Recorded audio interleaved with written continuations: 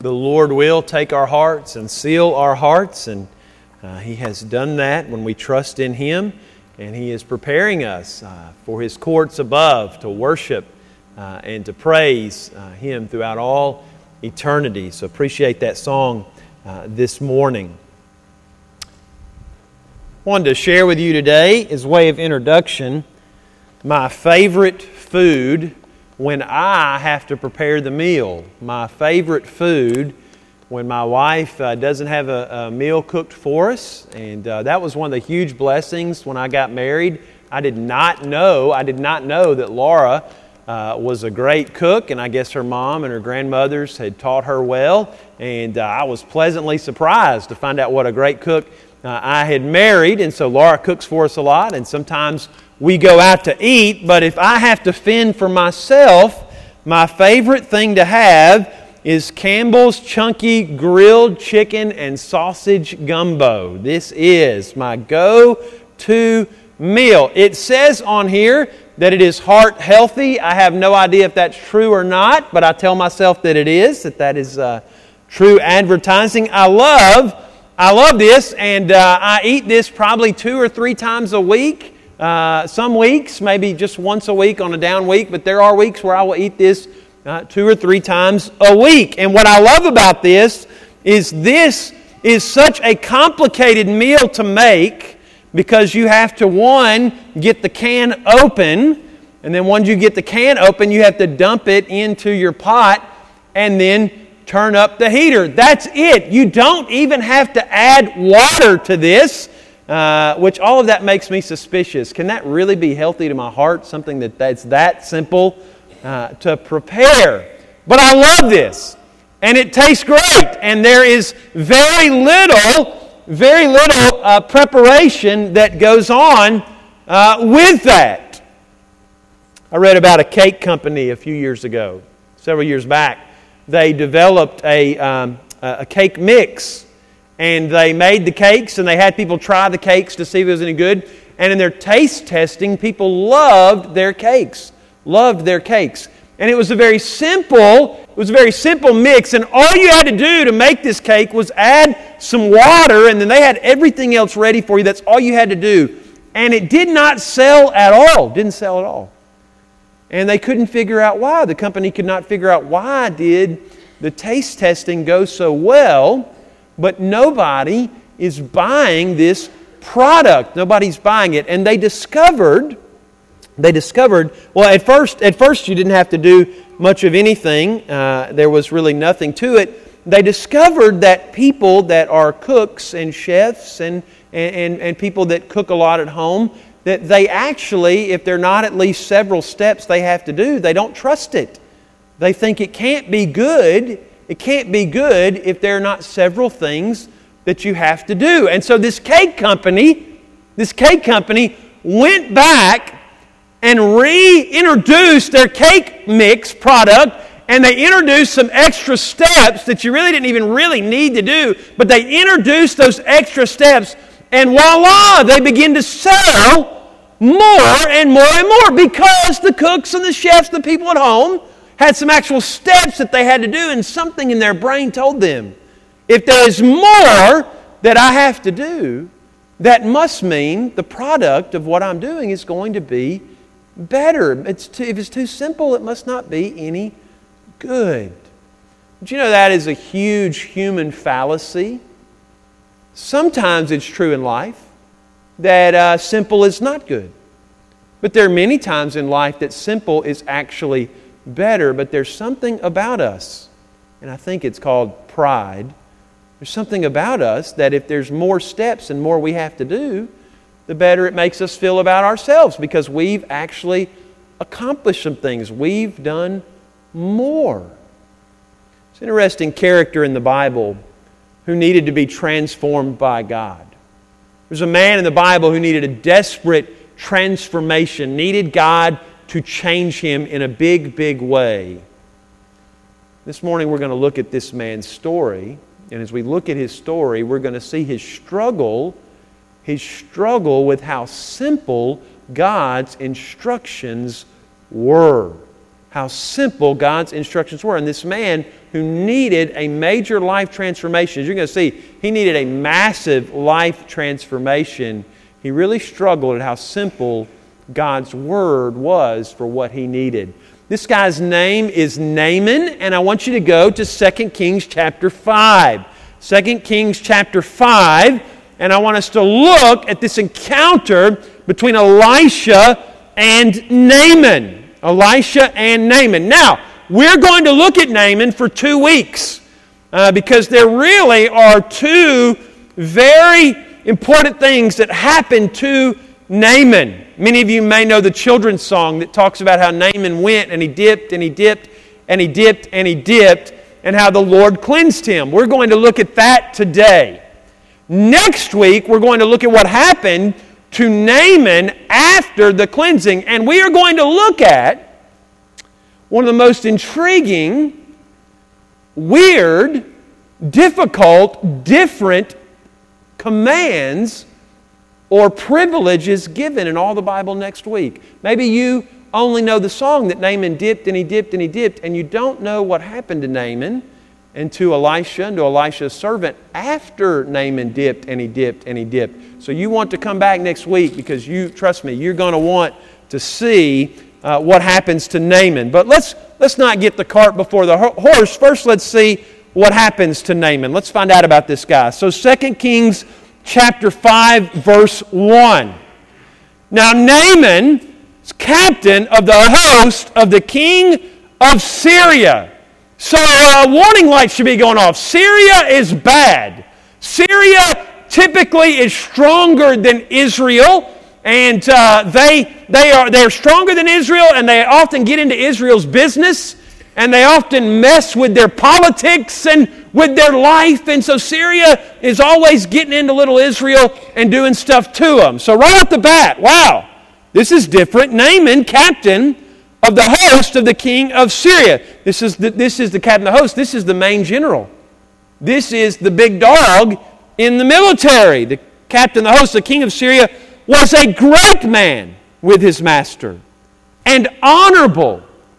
And because by him, the Lord, look what the true God did. The Lord had given deliverance or given victory to Syria.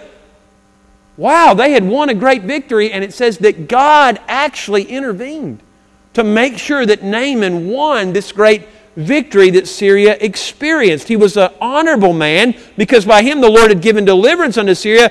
He was also a mighty man in valor. He did not come into this military position because he just inherited it through the family or because he just brown-nosed the king. He got this position because he was a mighty warrior, a mighty man of valor. But look at this. But he was a leper. He was a leper. He had a horrible, horrific disease that was going to bring an end to this wonderful life that he was living.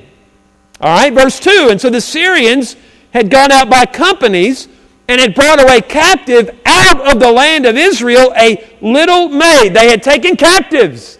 And one of the captives was a young girl. So we don't know exactly how old. Maybe about the age of Catherine back there. Maybe that kind of age is kind of what I imagine in my mind. So she was a young girl. What did she do? A little maid. Well, she waited on Naaman's wife. So she was a servant to Naaman's wife. Naaman's got leprosy. Verse 3, she said unto her mistress, would God, she said, I wish by my God, by the true God, that my Lord, that Naaman were with the prophet that is in Samaria. For if Naaman was there, he would recover him of his leprosy. He says if we could just get Naaman to the one that has the Word of God, the power of God, if we could get Naaman to him, Naaman would be healed. Now that is a sign to me that Naaman is exactly what the Bible says he is, that he is an honorable man and that he is a good man, it sounds like, because here is a slave girl that is not wishing that her master would die. She is wishing that he could be healed and taken care of. And so I just think that's probably a little sign to us that Naaman is a unique sort of fella. He is a good man. He's exactly what the Bible says he is. But she says, hey, by the way, let's just face the fact the Bible tells us. The thing is, good people die too, don't they? People that we say are good men and good women. In fact, one of the hardest things in life sometimes to come to grips with are why do horrific things happen to good people. This little girl believes that there's got to be more for Naaman than just death. There's got to be more for him. So she tells her mistress. Verse 4, it says, one went in and told his lord. They told Naaman and said, thus and thus, they told the story, said the maid that is of the land of Israel. And the king of Syria, he found out about it. And so he says to Naaman, go, and I will send a letter unto the king of Israel. He said, I want you to load up the chariot, load up and take some men, and let's see if the power of God is actually with this prophet Elisha in Israel. And so they load up to go. And so Naaman departed, it says, and took with him 10 talents of silver and 6,000 pieces of gold and 10 changes of raiment. He took a motherload of wealth down there to Israel. And verse 6, he brought the letter from his king. Syria is the big power. Israel is the little small power. He brought the letter to the king of Israel and said, now when the letter is come unto you, behold, I have therewith sent Naaman my servant to you, that you may recover him of his leprosy. He opens the letter, and the letter says, hey, I've sent Naaman, my main general, down into your land, and I've sent him down to you so that he may be healed of leprosy. Verse 7, how did the king react? Did the king think, wow, this is an opportunity for God to show his power and for Syria to recognize, even though we're a small country, we actually are a great country because we are part of God's kingdom, and this is a wonderful opportunity to show all the nations around us how great our God is. Is that what the king does? No. It came to pass, verse 7, when the king of Israel read the letter, that he rent his clothes and said, am I God to kill and to make alive, that this man sends me to recover a man of his leprosy? See, that's the problem. So often when crisis, when trouble, when events hit our life, we look at ourselves and we see our limitations and we say, there's no way this can be accomplished. I'm too weak. And we forget that the Bible says when we are weak, God is strong. The king, who as king should be helping all the nation realize that they are to look to God, the king instead looked at himself and his weakness, and he just, to use a common sort of phrase, he freaked out. He literally freaked out because he realized there's no way I can heal this guy of this leprosy. And so the king gets afraid, and he rents his clothes. Wherefore, and so he rents his clothes, and look what he says. He goes on and says, he sends me to recover a man of his leprosy. Verse 7, wherefore consider, I pray you, and see how he seeks a quarrel against me. He said, this must be a trick. He has sent him down here to be healed of his leprosy. We're not going to be able to heal him. He's going to die. This general is going to die, and that's going to give them an excuse to invade our land. And it was so, verse 8, that when Elisha, the man of God, had heard that the king of Israel had rent his clothes, that he sends a messenger, a servant to the king, and said, why? Wherefore, why hast thou rent? Why have you rent your clothes? Let him, he says, I've heard about this Naaman guy. Let him come now to me. And he shall know that there is a prophet in Israel. Verse 9, so Naaman came with his horses and with his chariot. Can you imagine this? I mean, imagine if Barack Obama or Donald Trump rolled into Cookeville and the limousines and the Secret Service men and the entourage and all the politicians in our town that would try to be brown-nosing them and everybody that wanted to get around. Can you imagine the colossal mess that it would be? So imagine, here's this little prophet in Samaria, and he's down there and he says, send them on to me. Can you imagine? I mean, we have television, so we at least have some concept of what it looks like when the big boys show up because we see it on TV. Imagine if you're in a world with no television, you don't ever see things like this, and all of a sudden here comes the mighty Syrians with their horses and with their chariots and with all their wealth, and they're rolling through your little small towns. Well, they roll through.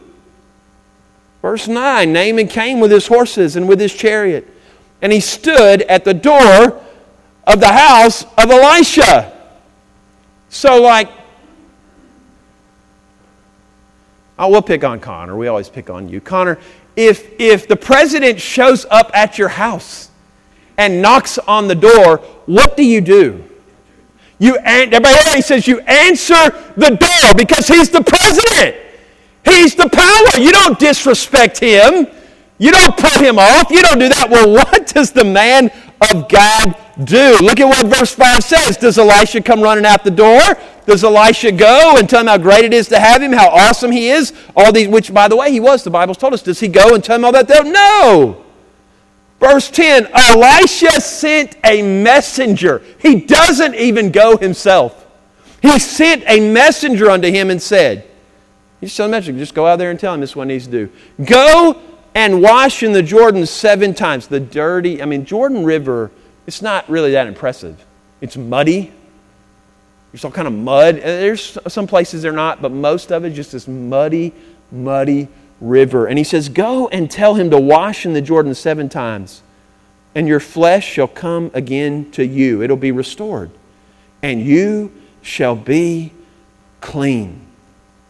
But Naaman was wroth.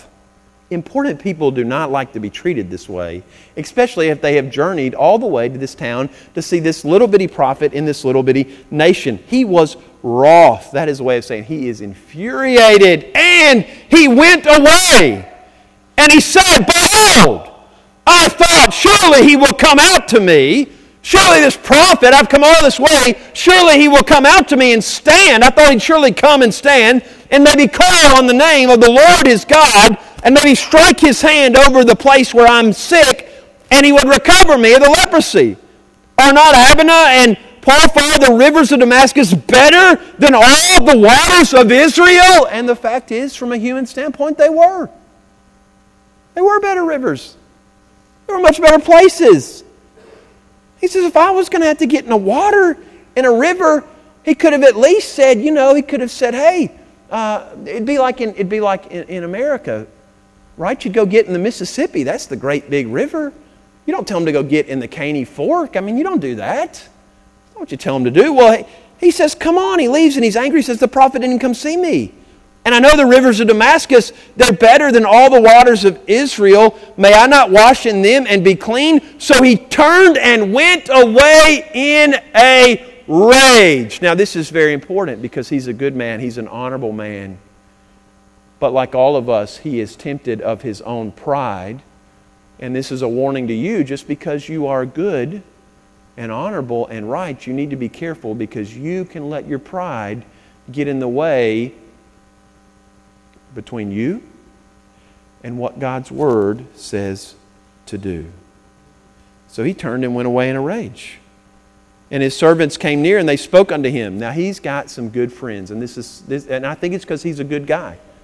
The good thing about being the good, honorable kind of guy is these people want to see him healed. They're not praying that he will die. They're not going to be satisfied if he disappears. They want him to stay alive. And his servants came near and they spoke unto him. They said, my father, if the prophet had bid you to do some great thing, would you not have done it? If he'd have told you to climb mountains, if he'd have told you to walk barefoot across the deserts, if he'd have told you to stay up for 3 or 4 days and nights in a row, would you not have done it? He said, if the prophet had bid you to do some great thing, would you not have done it? How much rather then when he says to you, wash and be clean? Verse 14, he listened. He listened then went he down and dipped himself 7 times in the Jordan, according to the sayings of the man of God, and his flesh came again like unto the flesh of a little child, and he was clean. If you want to be cleaned by the Lord God today, say amen. Here in our text today, we see that some people have it all together, at least it looks like they do. Some people look like they have it all together. Athletes, rich people, spoiled people. The devil loves to make us envious of others, and our sinful nature is more than happy to play along. And in verse 1, we see Naaman has got to be the kind of guy that people love, but are also envious of. He's a great man. His master respects him. He's honorable, and the Lord God Himself had ensured that this pagan guy won a great victory for his nation. If you've been watching the cabinet hearings, you've seen there's one guy that most of them respect. There's all this back and forth on a lot of them. But there's one guy most of them respect, and they call him Mad Dog Mattis. Mad Dog Mattis. And he intrigues a lot of people. If you haven't been watching, you should go look him up. He intrigues a lot of people because in a day when there's so much polarization, he's the one guy in the room, it seems like, that everybody recognizes in these tumultuous times. Everybody recognizes we need to listen to what this man says. Whether you agree with everything he says or not, it's just interesting to see there's one guy, Mad Dog Mattis, this great general that everybody kind of recognizes we need to pay attention to him. In fact, they voted, and both sides voted to do this. They voted to change the rules so that he hasn't been out of the military long enough to have the position in the government. They actually voted this week, both sides, to change the rules so that he could do it. That's the kind of guy that's like, I want to pay attention to this guy. Naaman is sort of like that guy. Naaman is the guy in his nation that is a top-notch guy. They know this in Israel as well. They recognize there's something about this man that is different than everybody else. He's the kind of guy that you love, but are also maybe a little envious of. But like a lot of people we're envious of. In fact, probably like everyone you've ever been envious of. Naaman has a hidden problem, but it's not hidden anymore. He has an issue that's going on in his life that I can imagine for a while when that leprosy, that skin disease, by the way, leprosy in the Bible can mean more than just leprosy as we know it. That was really in the Old Testament a catch-all phrase for any skin disease that was taking over your body because they did not have cures for most of the skin disease. Because they couldn't do that, they knew that your flesh was going to eventually just eat and fall away. This is a picture of a person with leprosy. See this? Now you can try to hide that at first, and that's not extreme yet. You can hide that at first, but when this skin disease starts to take over, you eventually cannot hide it. And some of you today have issues you're dealing with, sins that you're dealing with, problems that you're dealing with, and you've been hiding them. But here's the thing, eventually you won't be able to hide them. And so he has this huge problem. Naaman does. Leprosy, a disease in the ancient world that is pretty much the equivalent of AIDS today. If people know you have it, they're a little worried. Still a little scared, little social outcast. It's not just the disease itself, but it's the social issues or problems that it brings in your life. Now today your life may be like Naaman's in that you're hiding some things. You may not be famous, you may not be spoiled, you may not have all the things that Naaman has, but maybe you're hiding a secret. For some of you, maybe you're like the little servant girl. I mean, what I love about this story and what God often does to confound us and to show us that it was His work and not just something we drummed up or dreamed up. I love this in the text because this servant girl is the exact opposite of everything Naaman is. He's wealthy, she's poor. He's respected, she's a slave. He's an adult male, the pinnacle of the ancient world. She is a young girl, the bottom level, a slave young girl, the bottom of the ancient world. But she knows something that Naaman doesn't know. She knows the power of God. She knows God's power. And she has faith in God. And she has trust in God. And this is going to be amazing one day I assume through her faith that is shown here that this is a young girl that is part of God's covenant people. And I can't wait. I don't know exactly how heaven's going to be. We don't know everything. Come to the Revelation study, you'll see some things we do know. But I just hope that in heaven, and I got to believe that in some way we're going to meet these heroes of the faith. And this is one little girl I can't wait to meet, because she was in slavery, taken from her family, taken for her people. And yet, when she has a chance to get revenge on her master and just let him die, instead of doing that, he is sick and she knows the answer. And she says, I know if we could just get him to where God's power is, where God is, where the prophet is, if we could just do that, he'll be okay. If you are glad for the love of God, say amen. So this little girl is the opposite of Naaman, but she knows God. And so no, she doesn't tell Naaman if we could just get him to Canada to get with some experimental drugs that they're trying out there that they haven't released over here yet. She doesn't go that route. She says if we could get him to the prophet. Listen, desperately sick people are willing to try all sorts of things to get better. And Naaman is even willing to go to Israel on the advice of a slave girl. He is so desperate for a transformation in his life that he will even listen to a young slave girl and go into this small, insignificant nation to see if it is true that the power of God is there. Maybe you need a change. And this morning, you're maybe at least a little bit like Naaman, you're open to trying things God's way. Well, Naaman's story, and what I want to focus on this week, and next week we'll go a little further on into the story and we'll focus on some other things. But this week I want to tell you, if you are desperate for God and you are desperate for that change and you are desperate for what only He can give, you better be careful, because there are some roadblocks that the enemy is going to throw in your path. Trust me, he is going. It's a spiritual battle. He is going to put those roadblocks there. I want to just quickly show you 3 roadblocks that Naaman faced, and he almost missed out on the transforming power of God. And I want you to see these roadblocks today so that you do not go down a path. God has given us this so you don't go down this path where you almost miss out on God's transforming power. First roadblock Naaman faced was the roadblock of social pride or social customs. Look back at verses 9 and 10. What happens? So Naaman came with his horses, with his chariot. He stood at the door at the house of Elisha. Elisha sent a messenger unto him. Elisha sends a messenger. Elisha does not come out to the mighty conquering warrior. He doesn't even address him. He sends a servant. This is socially unacceptable. It's the kind of thing when you're sitting around the dinner table and you're talking about the person at the store that was acting like an idiot, or at the ball game, the person that was acting out of line, and your mama looks at you and she goes, that just ain't right. Well, my mama wouldn't say ain't. She'd say, that's just not right. That's just not right. You just don't behave that way. And your dad looks at you and your dad says, if I ever catch you doing that, I don't care how old you are. You know how people do that? You don't do this. This is not right. This is not how you treat this sort of authority figure. And Naaman knows this, and he's insulted by it.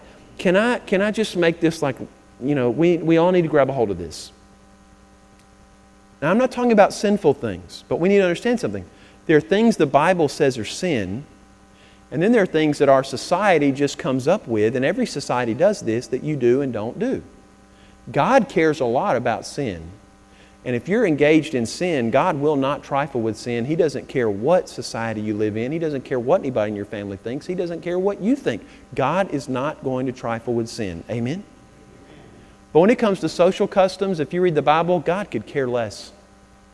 Now, in the New Testament, Paul does say we need to be aware of them to minister effectively, so we don't just go acting however, because we're supposed to be spreading the gospel. That's our primary concern. So we do need at times to be aware of social customs, but you need to know something. You read the Bible, God cares about sin, but if your social custom is getting in the way of what He wants done, God could care less about your social custom.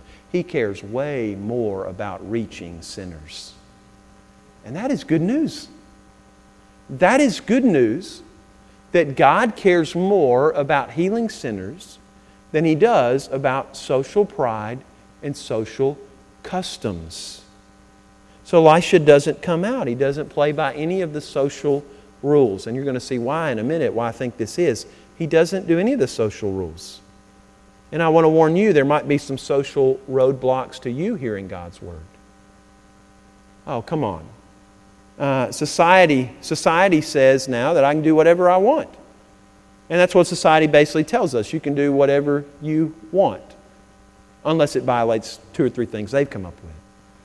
And I can't go to church and listen to the Word of God. I can't follow Jesus. I can't do this because He's a master and He's calling me to a way of life and I have to become a disciple. And that's not, right, look, our pinnacle of success is nobody tells me what to do. I can't follow Jesus. That's not socially acceptable anymore. That kind of stuff's for old people. That's not for me. Let me tell you, you better not let social expectations keep you from the change that only God can give. Because let me tell you, your society can put a lot of expectations on you and they can make up a lot of rules for you. But you know what this society and no society do? Society cannot save you. It can shackle you and at times it can help you. But only Jesus can save you. Students, listen, there are going to be, and there already are, and you're already aware of this, there are a lot of increasing things that if you're going to follow Jesus, it's going to be socially unacceptable because the world has called wrong right and right wrong. And there's going to be a lot of pressure for you to socially conform. And I just want to encourage you, do not conform because this world will take your joy away from you that God gives. It will take it and it will destroy it if you start down a path of sin, of trying to be socially acceptable. You need to be more and more concerned not of being socially acceptable, but being acceptable in the eyes of God and as a part of the kingdom of God. And so there's this social roadblock. What's the second roadblock? There's the social roadblock. There's also the religious roadblock. Look at verses 10 and 11. Keep going. Elisha sent a messenger out and said, "Go and wash in the Jordan 7 times. Your flesh will come again to you, and you shall be clean." But Naaman was wroth. And he went away and said, "Behold, I thought surely he would come out to me and stand and call upon the name of his God. And he would take his anointed prophet hand, and he would wave it over me, and I would recover from the leprosy." He has religious expectation of what rituals need to take place. He knows what sort of performance needs to be done. He knows how the game works. Naaman, like a lot of us, is really saying, God, I know how you're supposed to perform your power. And God, I know, and this is a way of saying I'm in control. I know how you're going to do this. And yet God does not do it that way. Naaman thinks he knows better. My friend, can I just say this? You don't know better. God's Word knows better. God's Word. And I love our church, and I love the people in it. But if it comes down to things that are clearly, and there are a lot of things that are real clear, that are clearly taught in God's Word versus what you have decided and what rules you want to play by against God's Word. And I know I'll come up short, and that's why we have other people in the church that help on things. But let me just put it this way. Things that aren't clear, I want to have a lot of grace, but things that are clear between God's Word and your opinion, God's Word is going to win every time the best I can help it. Every time. And some things are just clear. Some things are just clear. This is not right. And you don't get to decide how you want to do it, and you don't know better. God knows better. And there is a religious roadblock here because he thinks he knows better. And this almost keeps him from experiencing the transformative power of God. We have a problem. We know better than God about raising children. The Bible says, spare the rod and spoil the child, but we know better. It's never our child's fault. It's always somebody else's fault. We know better than God. We know better than God. The Bible says the love of money, which is the pursuit of money, meaning that money consumes everything about you, is about getting money, and how you treat people is based on money. And what decisions you make about your career is always just based about money. And what you do with the Lord's work is always revolving around what you think about money. The Bible says the love of money is revealed, but we know better because we know if we have money, people give us more respect. And we know if we have more money, we're able to influence other people. The Bible says to beware of gluttony And yet we harm our bodies again and again by indulging just one more time, even though we know. We know. We know we don't need any more sugar. I don't. I'm preaching to myself now. My wife she was telling me this morning. Like, look, the human body's only meant to have so much sugar. And we live in a world where sugar causes diabetes. My wife, being a good wife, she's like, honey, you got to, be careful. Well, I know my wife's preaching the truth to me because the Bible says, beware gluttony. And there are a lot of ways that can go. And one way gluttony knows is when you know that you don't need any more of that, you trust God enough to say, God, you're going to help me and I'm going to put that down and I'm not going to do it anymore. Here's the thing God knows. Here's what He knows about me. Everybody look right here and look in my face. You guys are doing a great job. Look in my face, everybody. Here's the difference between you and me and God. In this society, it is acceptable for me. It is acceptable for me to engage in gluttony. And it's acceptable for me to eat those little Debbie cakes over and over again that Laura bought for the boys, but I can't keep my hand out of. That's acceptable. But if I know that it's bad for me and I keep doing it over and over again and I'm such a glutton that I can't keep my hand out of that and I don't believe God enough to stop, here's just between me and God. God looks at me and He says, I've told you not to engage in gluttony. That is a sin, but the world says that's okay. But here's the difference between me and God. I'll turn around and look my nose down on the one that has a drug problem and keeps going back to it over and over and over again, and I will look my nose down upon them because they cannot stop. And you know the difference between me and God is God looks at my gluttony and God looks at that one addicted to drugs and He says, you're both guilty. Amen, church? Just be real. God looks at it both. And He says, you're both guilty. You both have sinned. But thankfully, God looks at the drug person and He looks at my gluttony and He says, but I tell you what, I'm willing to forgive both of you. I'm willing to forgive all of you. So our religious game, right? We know how the game's supposed to work. We know what the preacher's supposed to say. We know what the choir's supposed to sing. We know how it's supposed to go. But God says, no. The man of God doesn't even go outside and address him. He does not wave his hand. He does none of that. The Bible tells us to pray and seek God first. To pray and to seek His will. What we do is make our plans and make our decisions and then say, God, bless our plans, because like Naaman, we know better. By the way, I think, put this in a little bracket here, I think the reason that Elisha does not do any of this, the reason that Elisha does not go out and make a big spectacle of himself, is because Elisha knows this may be a once-in-a-lifetime experience for the Syrians to learn about the true God.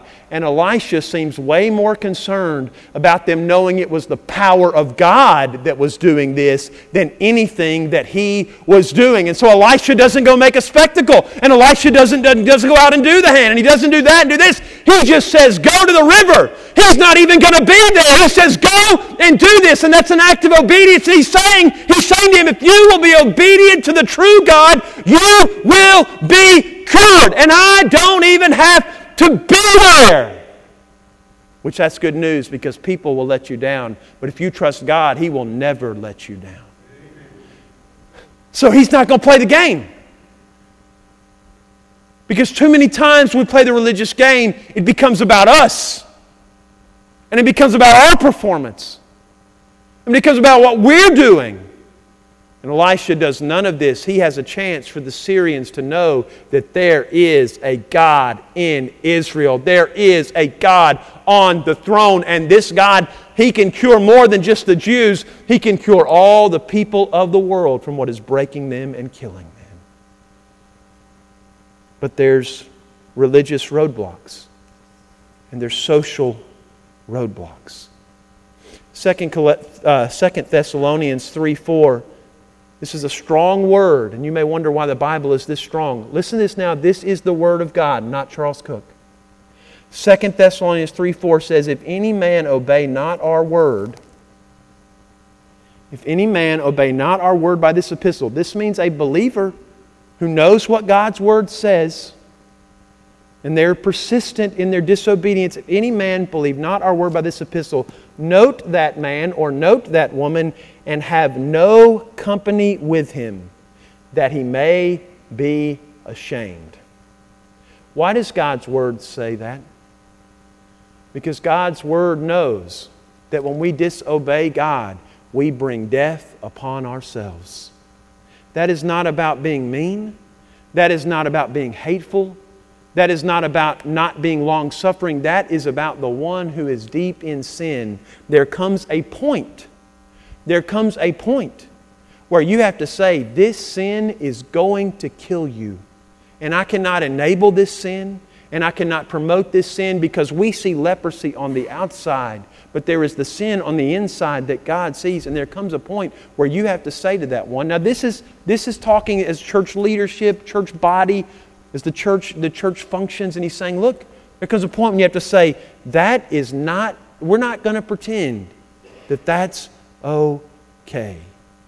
Jesus said in Matthew 28:18, all power is given unto me in heaven and in earth. Naaman can't believe that he has to go dip in a river. He can't believe that God's word would say that, much less the muddy, dirty Jordan River. Do not let social pride and do not let your religious pride get between you and what God's word says is necessary for salvation. There's social pride, there's religious pride, and finally there's personal pride. There's personal pride. Personal pride almost keeps Naaman from a changed life. Did you notice all the money that Naaman took with him? Thousands of talents of silver and of gold. Naaman is going to get God's favor by paying for it. He's going to take what he's earned by being a good warrior for the king and a good leader. He's earned that. And so he's going to cash in all his good works and turn it into money. And so he's taking his good works. He's going to take his good works down to Israel, and he's going to cash in, and he's going to buy his salvation. But my friends, you cannot buy your salvation. You cannot earn your salvation. You can only be given salvation by God. It is grace. It's grace. Grace by faith. He thinks his pride has convinced him. And we wouldn't even really call that bad pride, right? I mean, he's a good guy. He's an honorable guy. He's a mighty man. He has earned all this wealth. And so what's so bad about taking the best that you've got and going and saying, hey, God, I've done all this. Can I cash these chips in? And now you do this for me? Naaman almost missed out because our pride and our good works are as filthy rags before the Lord. He almost missed out. Elisha doesn't go to see him. And Elisha doesn't play the game.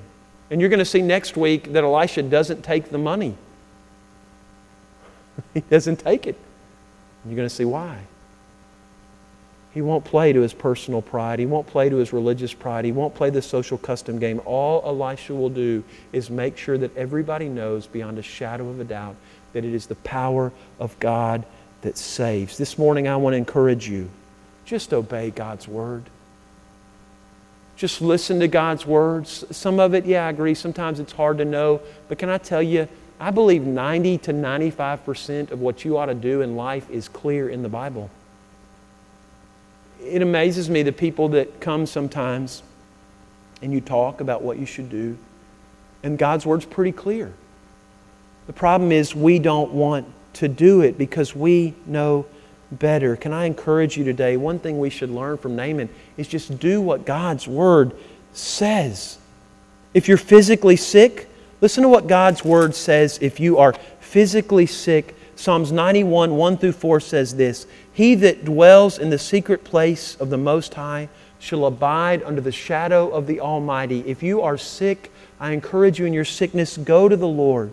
Verse 2, I will say of the Lord, He is my refuge and my fortress, my God. In Him will I trust. Is it okay to do medicine? Well, sure, a lot of times. Is it okay to go to the doctor? Yes, the Lord uses doctors. But can I encourage you, rest under His shadow. And let God be your refuge and fortress. And when the devil tries to steal that joy from you and say, no, do not trust God. It's not going to work out if you trust Him. You need to go to passages like this and pray with the passage. In my God and Him will I trust. Surely He will deliver you from the snare of the fowler, from the noisome pestilence. He shall cover you with His feathers, and under His wings shall you trust. His truth shall be your shield and your buckler. Verse 5, you shall not be afraid for the terror by night, nor for the arrow that flieth by day. My friend, I encourage you to listen. Psalm 91:15 says, He shall call upon me and I will answer him. I will be with him in trouble. I will deliver him, God says, and honor him. Satisfy and show him my salvation. If you are sick, I encourage you to look and to trust God as you walk through your sickness. Do you have sin that is crushing your spirit? Look at what the Bible says. Brother Rick, show them this slide. Look at what God's Word says in Proverbs 28. If you are spiritually sick, the Bible says, confess and forsake. He that covers his sin shall not prosper. The one that lies about his sin, deceives himself about his sin, shall not prosper. But whoso confesses and forsakes, the one that forsakes them, that forsakes his sin, then notice that, confess and forsake. The one that confesses and forsakes them shall have mercy. Have you never trusted in Christ? Are you more focused on doing it your way? Well, God's Word says in Acts 2:38, repent and be baptized, every one of you, in the name of Jesus Christ, for the remissions of sins, and you shall receive the gift of the Holy Spirit. This is a simple dish. It's simple, but it's my favorite thing because I love the way it tastes, and its simplicity doesn't make it any less good. In fact, the simplicity adds to just how much I enjoy it. Some of you have got your talents, and you've got your silver, and you've got your gold, and you've got your pride, you've got your social expectations. You know what everybody else expects you to do. And I just want to encourage you today, don't let all those things keep you from God and from what God's Word says. God's way really is a simple way. It is listen, believe, and follow. Trust and obey. Just trust and obey, for there is no other way. Naaman is a guy who almost missed out. I love the children's song. But sometimes a children's song, we get so focused on the Duncan, that you better be careful because you miss out on that Naaman almost didn't experience any of this. But he had some friends that spoke up, and some friends that said, whoa, Naaman, if it was all this really hard stuff, you would do it.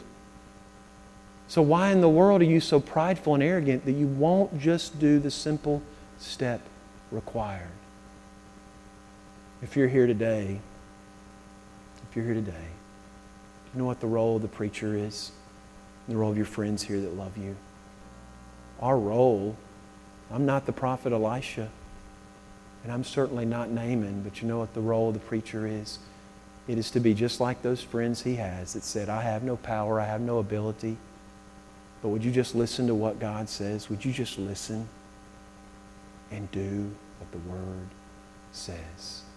If you do that today, God's Word says you will be made clean. If you believe God can cleanse you, say amen.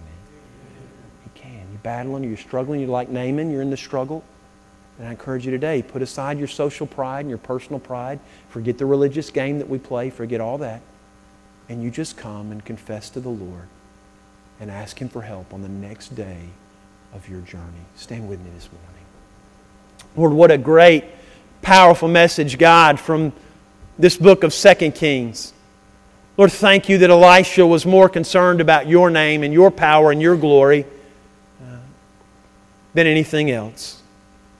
Lord, thank you that Naaman was on the precipice of missing out on your blessings. But Lord, instead, Naaman, because some faithful friends spoke the word to him, Naaman responded in faith. Lord, there are some people here today that are on the precipice of missing out on what God wants for them. They're going to miss out because they've allowed other things to cloud what God's Word says. Lord, I pray today that there are those like Naaman who need cleansing and need healing. Lord, that they would come and that they would confess and that they would trust the Lord God. Lord, if there are people that are physically sick, that are having a hard time trusting You in their sickness, Lord, I pray today they would come and confess that they would have a renewed spirit to look to You. Lord, if there are moms and dads, guardians that are depressed because their children making decisions that they know are sinful and it's hurting them, they don't know what to do. Lord, I pray that they would just, don't worry about any of us, Lord, that they would just come today and seek Your face and Your knowledge for what to do. Lord, if there are those that are beat up and beat down that need renewed life, Lord, I pray they would come and find it in You. And Lord, if there is a sinner that's never confessed Jesus, Lord, it's as simple as walking and confessing your sin. Just confessing your sin and trusting in the power of the cross. Lord, I pray today that You would use this time. I ask it in Jesus' name. Amen.